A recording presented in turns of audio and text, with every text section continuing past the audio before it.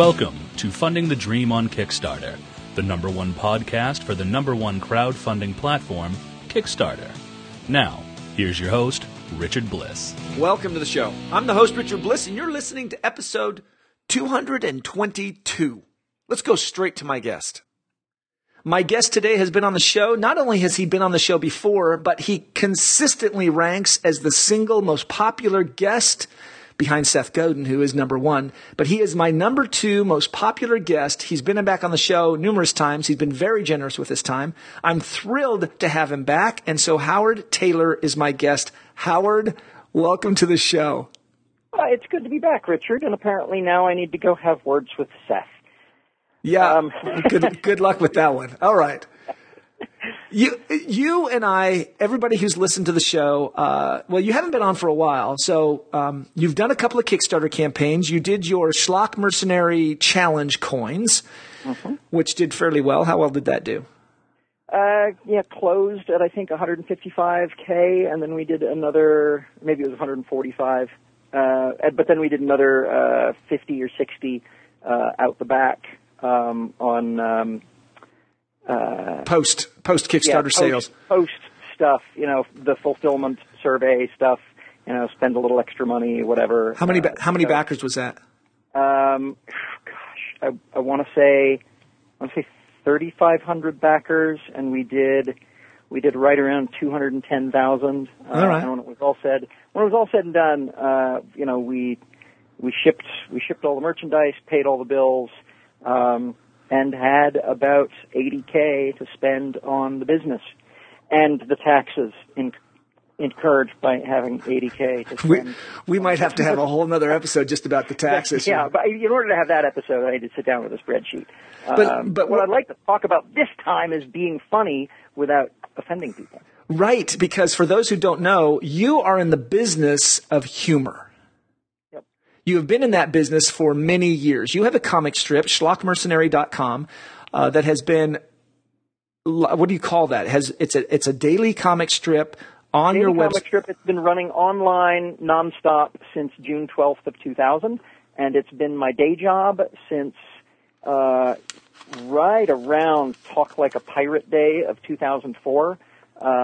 Which is about the time that I left Novell to do this full time, and has actually been paying the bills for me doing it full time since April of 2006. So that quick reference, Howard and I, full disclosure, not that it's needed, worked together at Novell, which is was a technology company. I think it's still around, barely, but many years ago. And you had a pretty good job there at Novell for all things considered, right? A good lifestyle, comfortable. You packed up, decided, I'm going to go do this creative thing, and I'm going to go be a full-time humorist, comedian. Yeah. But not stand-up. You're going to write a joke a day. How many episodes of Schlock Mercenary or strips have you done? Oh, we cleared 5,000 in February-ish of this year, so 5,100, 5,200. Is that at this point? I try to just keep track of the round numbers. And each day it's a new joke. Yep. So, in theory, many days have been clever repackaging of old jokes. I will sometimes use a joke that everybody has heard me tell as a setup for a new punchline. Which is one of I've got a large bag of tricks for writing humor. But anyway, so I guess what I'm saying is it's not that hard to come up with something new every day once you have a decent toolbox and have practiced a lot. Sure, just like everything in life isn't that hard if you've practiced and have the tools to do the job. But let's talk about the topic that you just mentioned, because a lot of people think they're funny and they're not. A lot of people are funny and don't know it, but when you actually purposely go to be funny, there unfortunately is a shortcut that a lot of people take, and that is believing that somehow offensive material is funny material. And we're here to talk about, you're going to teach us about steps that you can be, how to be funny without necessarily being offensive, right? Yeah. So a little bit about my journey in studying humor. Long, long ago, I read a Larry Niven book in which one of the characters says, humor is an interrupted defense mechanism, and another character says, what sane creature would ever interrupt a defense mechanism? And I remember laughing at the time, but the science, pseudoscience, I mean, this was a science fiction writer talking about his theory on humor, but I mean, it's Larry Niven, so I was willing to take it at face value. That idea that you can either get defensive about something or you can laugh stuck with me.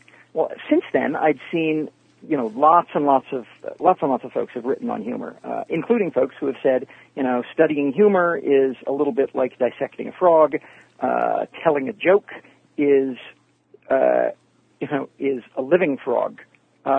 These are two completely different things. And that's actually something with which I disagree. Surgeons dissect things all the time in order to learn how they work. And then they perform surgery and they learn how to make things better. That's not quite the same as, creating an entire human being out of whole cloth, which is where the metaphor falls apart. But the point here is that I've been looking at humor for a long time, and I believe that once you know enough about it, you can do it better. And very recently, April 1st of this year... is that a coincidence that it was on April 1st? It is a coincidence because their publisher decided that this would be clever. And I can't remember their names now. Peter McGraw. I'm not in front of my computer. The book is called The Humor Code. And I looked at the humor code, and, it was promising science on humor. And I opened it up, and I saw the interrupted defense mechanism explained with a Venn diagram in a way that made it far more useful. And the Venn diagram was, one circle says benign, and the other circle, which is overlapping, with the typical little sliver in the middle, says violation. And the area in which those two overlap is the area in which we laugh. You said, earlier, a lot of people try to be funny, and they, often they'll take the shortcut to say something offensive, and all they succeed in doing is offending us. That is because they were standing in the benign space, looking over at the violation space, and the humor that is in between them and straight up violation, and they overreached. The challenge for us as humorists, as people who want to write something funny, and for people who are listening to your podcast, I would argue that the reason you want to write something funny is so that you can say something lighthearted and clever in your Kickstarter or Patreon or Indiegogo or whatever pitch that opens wallets instead of closing browsers. Because humor, well, let's face it, humor lowers our defenses. It's a tool by which I extract money from thousands of people. Was that a joke? Yeah. Okay, I'll laugh. Also true. I smiled. No, you don't need to. But see, that's the thing. What I said there was, a little bit of a violation. Yeah, it's a violation of trust. I'm telling jokes not to make you laugh, but because I want your money. And yet, the conversation that we had earlier about, leaving Novell and, how long it took for the job to start paying for itself primes the audience for this idea that, there's a little bit of money hungry in this humorist. And fundamentally, that's what that Venn diagram comes down to. You are in front of an audience, and maybe you don't know anything about the audience. Maybe you understand them perfectly. There is a benign space in which you can say a thing that might be funny in some spaces, but isn't, for this audience, it isn't funny at all. Richard, your brother Rodney has done some stand-up comedy. He has. And here in Utah, people have large families. And Rodney has joked about his large family before. And sometimes, even when he says, I don't even know what the number is, 11, 12, 15, 13, sometimes even when he says that number, the audience doesn't laugh. 13 and that's because here in Utah, he's still kind of in the benign space. Right. And when he reaches all the way to 13, they look at that number, and instead of seeing it as a violation of large family, they see it as, wow, you are an incredible human being. This is a great thing you're doing. Yeah. Whereas, in Manhattan, they would definitely see that as a violation of all common sense, and they would laugh. And so Rodney, I've watched him struggle with some of his stand-up, as some of his jokes fall only in the benign space. They don't cross into violation, which is the other side of the error, or the other side of the misstep. I've never seen Rodney step all the way in the violation space. Never. It's not his style. Never. Right. But even, I say that, his family, he's adopted, and he has a very, very mixed race family. And so he has told some jokes that have some racial charge to them, but when he is telling the jokes, he is never telling them in such a way that we feel that Rodney is a racist. Right. One of them that comes to mind, I got to bring it up. One of them that comes to mind is that when he's had people come up to him when he says, yes, they're all adopted. Well, do they know they're adopted? And he looks at the person like, are you nuts? Because Rodney is Caucasian. His wife is Caucasian, but they have adopted one from China, one from Korea, one from India, 4 from Haiti, 3 from Venezuela, and 3 of their own. And so you almost want to, and so that is part of his joke, is that for somebody to come and ask him, well, have you told them that they're adopted? Do they know? What point? And you're like, they're not, he says they're adopted, they're not blind. That's his. Yes, that is funny. And here's the thing, that joke, it plays pretty well in Utah because it touches on racism just enough to feel like a violation, and it makes fun of the person asking the question, and so we laugh. If Rodney really wanted to reach towards the violation space here in Utah and make people uncomfortable enough that they have to laugh or get angry, it would be a much more daring joke. He put his hands on his hip and straighten his collar and adopt his "I am sexy" pose, and say, I actually prefer to tell them that Dad is amazing in bed or whatever, and tell a joke about how these kids are, how he has. I have to laugh thinking of my brother telling that joke. You have to, You're imagining Rodney telling the joke. Oh my gosh! But for my audience, okay, we've got the point. And you know what? And racism is such a sensitive topic that when it comes to humor and racism, that edge is so fine, and the get it wrong and it's way wrong consequences. It's incredibly dangerous. It's incredibly dangerous. And yet, Rodney, and doing stand-up is super hard because the audience research you get to do is pretty limited. For one thing, the lights are on you, and it's hard to see their faces. So what advice you hear the noises they're making. Right. But that's stand-up for our audience here who's looking, to create a video or to be witty in their comments or maybe in their social media. They think they're funny so the science of humor, what are there tools? Okay, the first test. Yeah? The first test is to find somebody who is actually part of your audience demographic and run the joke past them. Richard, I know sometimes you write for Forbes. Your audience is very, very different from my audience. If you were writing an article for Forbes and you wanted to ask me if a particular joke would play, I'm not the right guy to ask because I'm not in that demographic. Yeah. And yet, if you've got friends who are, CFOs, COOs, CEOs, whoever, and you run the material past them, they can look at it and they can say, oh, actually, that crosses a line right there because of, and they'll mention something that's hot in their circles right now and is straight up violation. There's nothing benign about it. Please don't go there. The privateer press guys, yeah. I talked to them a little bit about writing some comics for them, and I said, I know your audience well because I'm a part of your audience. The problem is some of the things that your audience wants to laugh at are things that the owners of your company do not want them laughing at. Right. And so telling those jokes, and I gave them some examples. Let's not do any of those. I won't give you guys the example, but I gave them some examples of this joke they would laugh at. This joke they would laugh really hard at, but the owner of the company would tell you not to run it.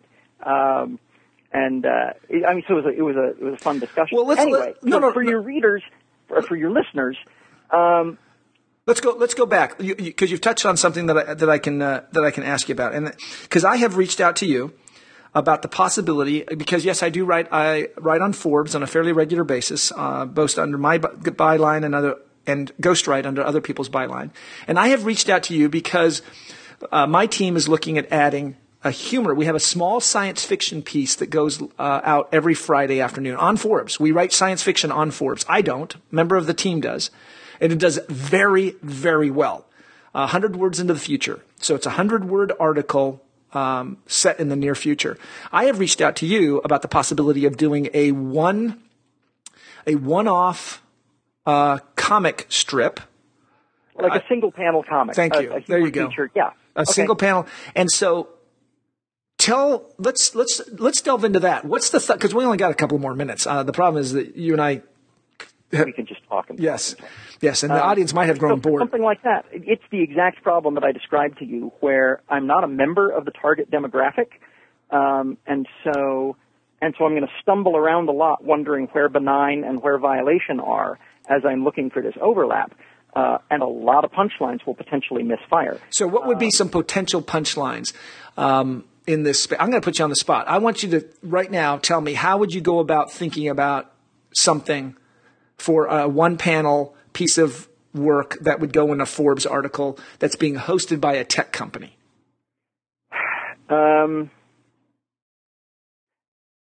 Sorry, give me just a moment. The coming up with the actual punchline is difficult, but framing the joke, a joke that makes fun of the way rich people treat poor people from a standpoint of, the poor person saying, wow, that's really offensive, and the rich person not seeing anything wrong with it. Those sorts of jokes play wonderfully as political cartoons. I bet Forbes doesn't want to touch them with a 10-foot pole. Because most of their readers are space. Right. It stepped into a violation space that's really about the possibility of rich versus poor class war. And if you read articles, if you read the news about where the uber wealthy right now are spending, some of their time and some of their worry energy, it is on, we don't want people to hate us because we have money. And so that kind of joke, I would look at it and I'd say, nope. I can tell it, but I won't. I could make it funny, but it would not be funny for this crowd of people. And so what I would probably reach for is, and this is another place where the benign and violation space are so important, I might reach for something science fictional and tell a sci-fi style joke. I did a sci-fi joke in a single panel in a WorldCon newsletter where a couple is in an elevator with a huge stack of buttons. And the caption was, WorldCon 2108 on the geosynchronous Earth satellite, and these people are in a space elevator, and she's looking out the window of the elevator saying, "Wow, it's gorgeous! I can see the whole world from up here." And he's saying, "Enjoy the view. The kid who got off just now pushed all the buttons." That's funny. Yes, but see, here's the thing: if you've been on an elevator and I pushed up where there's a convention and a kid has pushed all the buttons, you know exactly what's going on. Or I was in a hotel. The concept of space elevator. Oh, but I was in the hotel in New York at a conference, and I wasn't a kid, and I pushed all the buttons, and we got off on our floor just as a couple going to the theater was dressed in, and they got on the elevator. Oh, and my partner just ran down the hallway because they got on the elevator, turned around, looked at all the buttons as the door closed, and looked at us. And I was like, oh, so that's why it's like, oh, I've been there. Oh my gosh. All right. So there. So that's the operating principle. What I would counsel your readers to do, one, get that book because it is a wonderful read. The Humor Code. the Humor Code, published April 1st of 2014. I loved it. They do a very, very good job of describing the science and telling a good story from beginning to end. Perfect. Howard, we're out of time. Oh my goodness. Yeah. Now, and we're over time now, but, and Howard, just for the audience, has been a huge influence on the show because he does a podcast called Writing Excuses. It is a award-winning podcast, very highly regarded for the content. If you want to be a writer, I strongly recommend it. But Howard, it's a 15-minute podcast. So when I did mine a few years ago, I thought, I don't want to copy Howard. I'm going to make mine 20. And even with 20, we still run out of time, don't we? Well, and our tagline on Writing Excuses is 15 minutes long because you're in a hurry and we're not that smart. And what I found is that tagline, people love the podcast because of the tagline. It is one of the best it's one of the best things I've ever written. It's a haiku. And it's a haiku, and it's branding, and it's funny, and don't feel bad about being 20 minutes long because I think your people are maybe in less of a hurry, or maybe not. I don't know. But you're definitely that smart. Appreciate that, Howard. Thank you very much. No problem. You've been listening to Funding the Dream on Kickstarter. My guest has been Howard Taylor, author of Schlock Mercenary at schlockmercenary.com, co-host on Writing Excuses podcast, and overall good guy who's been talking about how to be humorous without being offensive. Hopefully you've heard something inspiring. I always do, and I have the joy and pleasure of counting Howard as my friend, and so he's inspired me my entire life. And don't forget to visit patreon.com/Richard Bliss to go and pledge for the podcast to keep it going and show your support. Thanks for listening. Take care.